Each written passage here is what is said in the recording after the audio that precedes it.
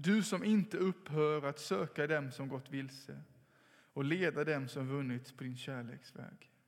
Ge oss en sådan tro på vår frälsare så att vi älskar och ärar ditt namn. Genom din son Jesus Kristus, vår Herre. Amen. Ja, dagens episteltext kommer från Romarbrevet 5, verserna 6-11. Och jag läser en liten förtext här. Paulus skriver till de kristna i Rom om att allt det goda de har fått genom Jesus, om hur Guds kärlek har utgjutits i deras hjärtan. Kärleken framträdde som allt tydligast för Paulus i Jesu lidande och död. Medan vi ännu var svaga dog Kristus för oss alla gudslösa, när tiden var inne. Knappast ville någon dö för en rättfärdighet. Kanske går någon i döden för en som är god. Men Gud bevisar sin kärlek till oss genom att Kristus dog för oss, genom att medan vi ännu var syndare. Då vi nu har gjorts rättfärdiga genom hans blod, skall vi av honom så mycket säkrare bli räddade från vreden. Ty om vi var Guds fiende och blev försonade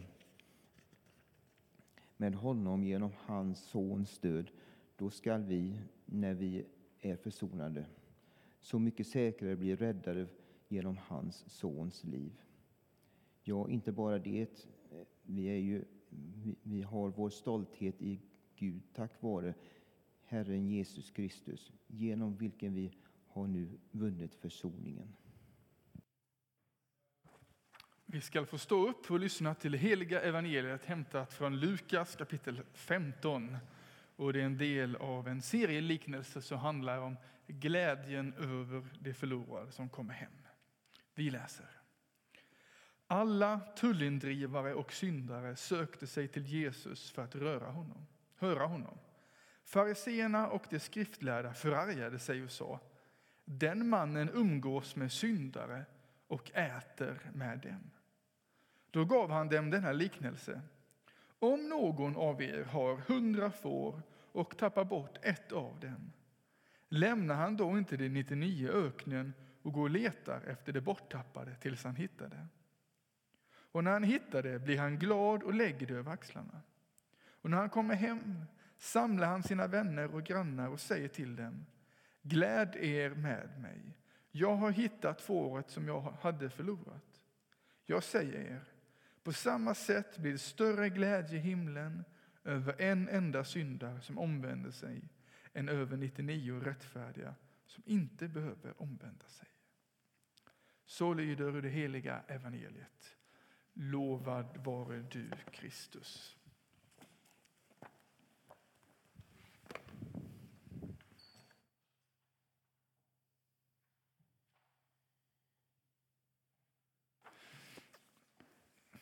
Ja, Jesus umgås med fel folk. Han äter middag, han festar, har trevligt med fel folk, tycker fariséerna och skriftlärda. Tullindrivarna, det var ju de här landsförrädarna. Det var några quislingar som gick romarnas ärenden och sög pengar ur folket. Inte bara för romarnas vinning utan också för sin egen vinning, för de var ofta korrupta. De var inte omtyckta, om vi trycker oss milt. Det känner vi nog igen. Och syndare beskrivs det också varit med, och det kan ju vara alla möjliga olika människor som kallades för syndare. Människor som på olika sätt brutit mot Guds bud. Det kan vara våldsverkare, äktenskapsbryterskor eller brytare, och det kan vara stora och små saker. Människor som inte riktigt dög för fariséerna helt enkelt. Men de umgicks Jesus med, och det förargade dem. Nu i vår tid så är det något liknande som pågår som är lite intressant. Jag vet inte hur mycket ni har läst om det i nyheterna, men har ni hört uttrycket cancel culture på engelska? Det är till exempel, det finns en en feminist som heter Cissi Wallin som hade skrivit någonting om att men det kanske är lite problem i den här transideologin. Och då många då i det här sammanhanget sa, nu är hon fel, nu ska vi inte gå på hennes föredrag, och hon blir avbokad från teatrar och vad det nu var. Liksom. Att om man inte passar helt in, då är man fel. Antingen är man inne eller så är man ute. Är man inte liksom rätt i ideologin och åsikterna, då är man fel. Och då ska man bort, då ska man motarbetas. Känner igen detta från samhället? Det finns lite sådana tendenser, och så är vi människor överlag faktiskt också. Det ligger något i oss människor att vi tycker om att vara med människor som tycker som oss.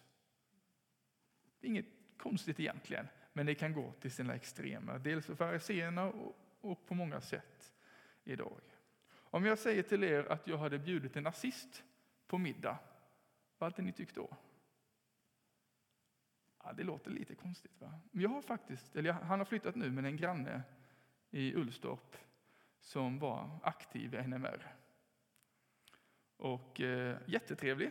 Så jag visste inte först att han var aktiv i NMR. Och man kan ju definiera nazist olika, men i varje fall.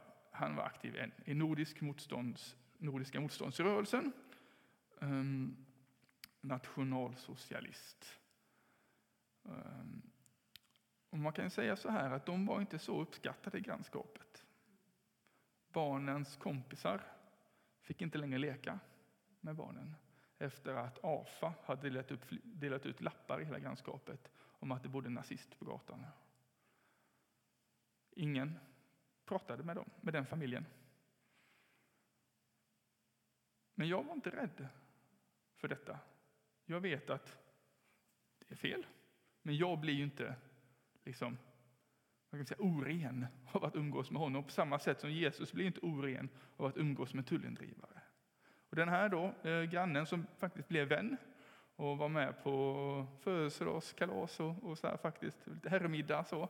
Väldigt intressant sökare efter något större. Bland annat därför har han kommit med i detta då. Och det kanske är ganska vanligt. Men jag tycker det är ganska intressant att en person som verkligen inte är PK, om man säger så, helt utstött i samhället. Och det var ganska intressant, för då hade jag bjudit, jag tror vi var 12 stycken män, får jag väl säga då, på en födelsedagsmiddag för exakt 2 år sedan nästan. Och jag behövde inte vara det minsta orolig att någon skulle vara otrevlig mot honom. Att någon skulle döma ut honom som person, även om jag visste att ingen skulle hålla med honom. För jag visste att han är den enda som inte är kristen som jag har bjudit. Och vi har ju Jesus som förebild. Då är vi inte rädda för att möta syndare, om man får säga så. Han började en alfakurs. Tyvärr så var det bara han sen som var med på den. Så det blev inte så mycket med det. Fortsätta be för honom. Men att det illustrerar detta tycker jag lite grann hur det är lätt att ta avstånd. Men Jesus är radikal. Vilka människor omkring oss är det som vi kan umgås med som provocerar andra människor? Hur kan vi få göra som Jesus? I varje fall, när Jesus får kritik för att han umgås med fel människor, med syndare och tullindrivare, så kommer 3 liknelser. Och den första är den här då, med de förlorade fåret. Jag tänker att när vi läser bibeltext så kan man ställa olika frågor som ingång i berättelsen. Jag vill ta med 2 frågor nu för ikväll. Vad lär vi oss om Gud? Hur är han? Och vad lär vi om oss människor? Och det första då om Gud. Herden då i berättelsen, det är ju Gud då. Och då beskrivs det att det här fåret som är borttappat, det är värdefullt för herden. Det är värdefullt för Gud. Han lämnar de 99 i öknen eller i follan. Många hade kanske tänkt, men jag har 99 kvar, jag struntar i det sista. Det är inte värt det. På den tiden mötte man ju rikedom i antal får och kameler och så här. Men man kunde ju tänkt, jag klarar mig utan den sista. Nu tar jag hand om dem jag har istället, har kvar. Lite svinn får man räkna med. Men så tänker inte Gud om oss människor. Varje människa, varje individ är värdefull för honom. Så herden går ut och söker efter förlorade. Det finns ett stort engagemang. Han tar liksom inte ett litet varv så här runt fållan och tittar lite sporadiskt bakom buskarna. Ja, nej, jag såg inte den. Nej, nu går jag och lägger mig. Det var inte så. Han går långt, verkar det som. Alltså liksom det handlar om det att herden går iväg, han söker tills han hittar det. Och det är inte säkert det var en så angenäm sökande att vara herde på den tiden. Varmt, kanske började bli mörkt. Kan ju vara farliga djur. Jobbigt helt enkelt. Gå runt där och irra i buskarna och stenarna. Och söka uthålligt tills han fann det. Och det är viktigt, tror jag, detta för vår gudsbild. Att han söker efter oss. Gud är inte någon gubbe som sitter på lite avstånd så här. Nej, du är syndare. Sköt dig så får du komma hit sen. Så är inte Gud. Gud kommer till oss. Och vill rädda oss. Han vill föra oss hem till honom. Och detta utgående av herden i att söka efter det förlorade, det är också en bild för Jesus som kommer till världen. Hur Gud blir människa. Han lämnar fållans trygghet med kanske brasan och filten. Alltså sin gudomlighets rikedom, eller vad man ska säga, i himlen. Kommer hit och delar våra villkor som en enkel människa. Alltså Gud är en missionerande Gud. En utsänd Gud som går ut i världen för att komma till oss. Och han ansträngt sig för detta. Det var jobbigt. Och han var utsänd. Och så tar han upp fåret i liknelsen och lägger på axlarna. För att komma nära. Och han bär oss på sina axlar.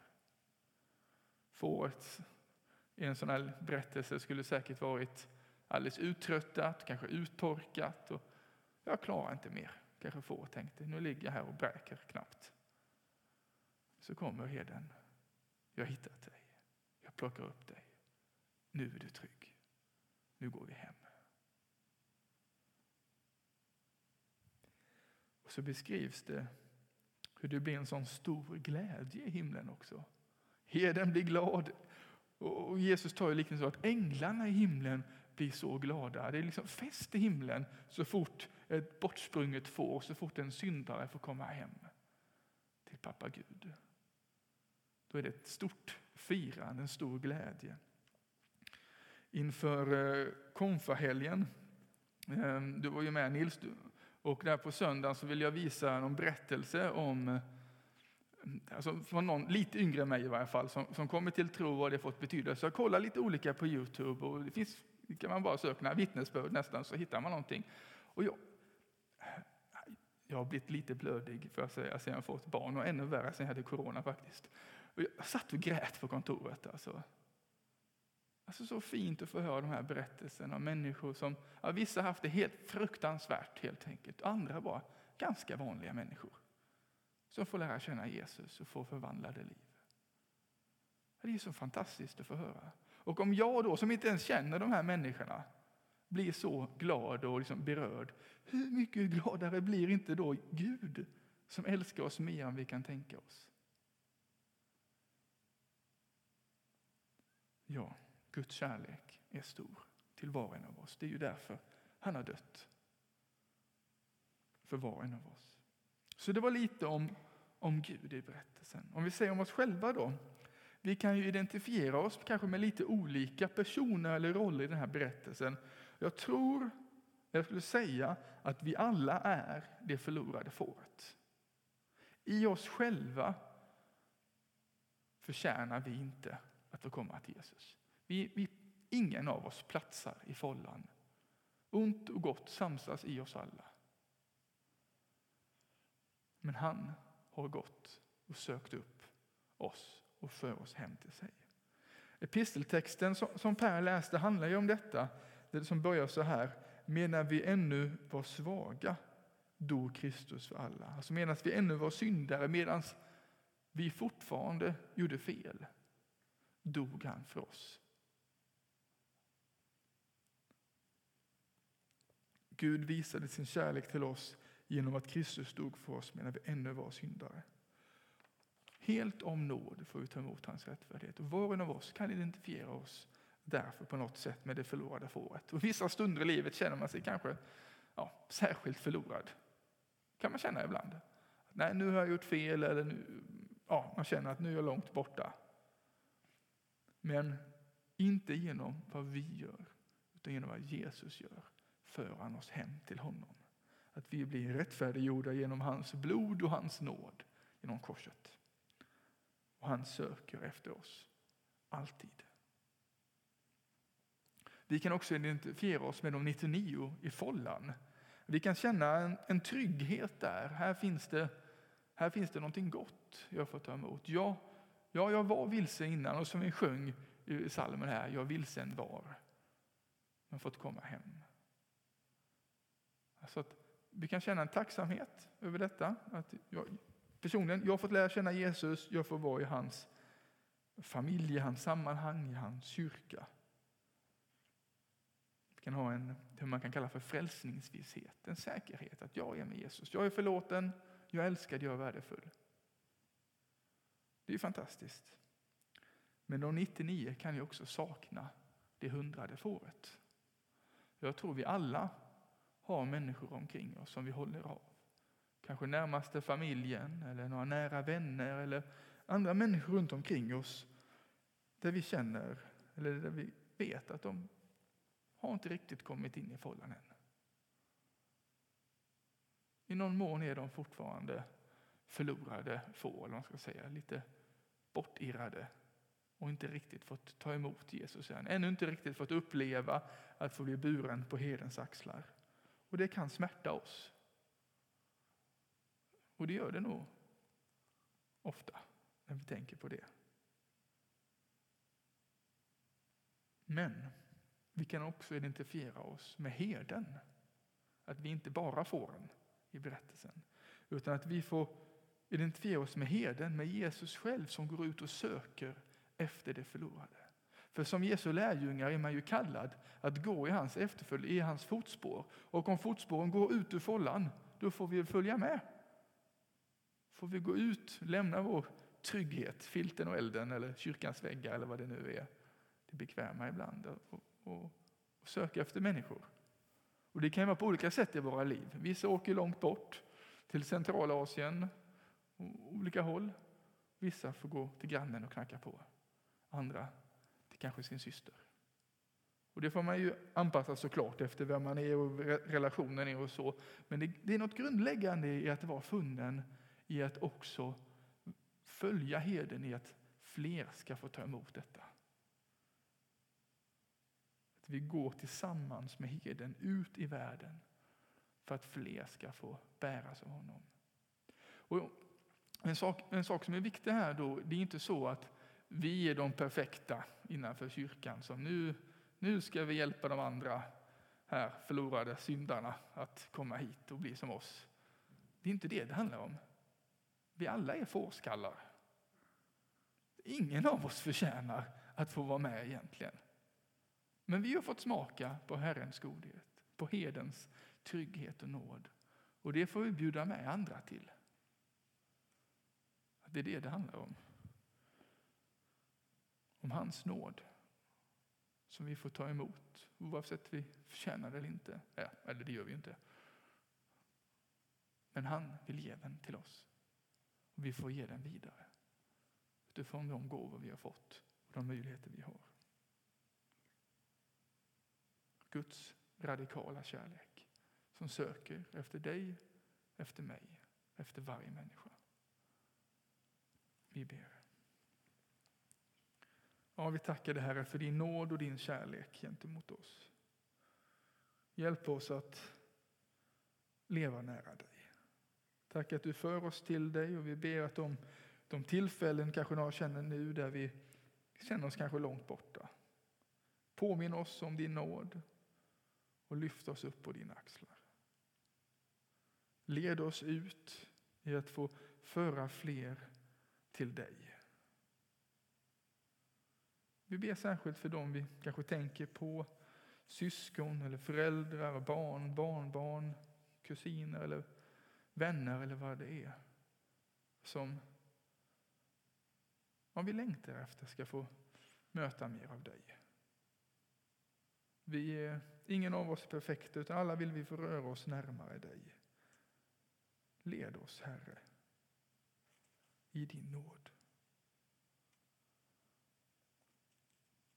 Amen.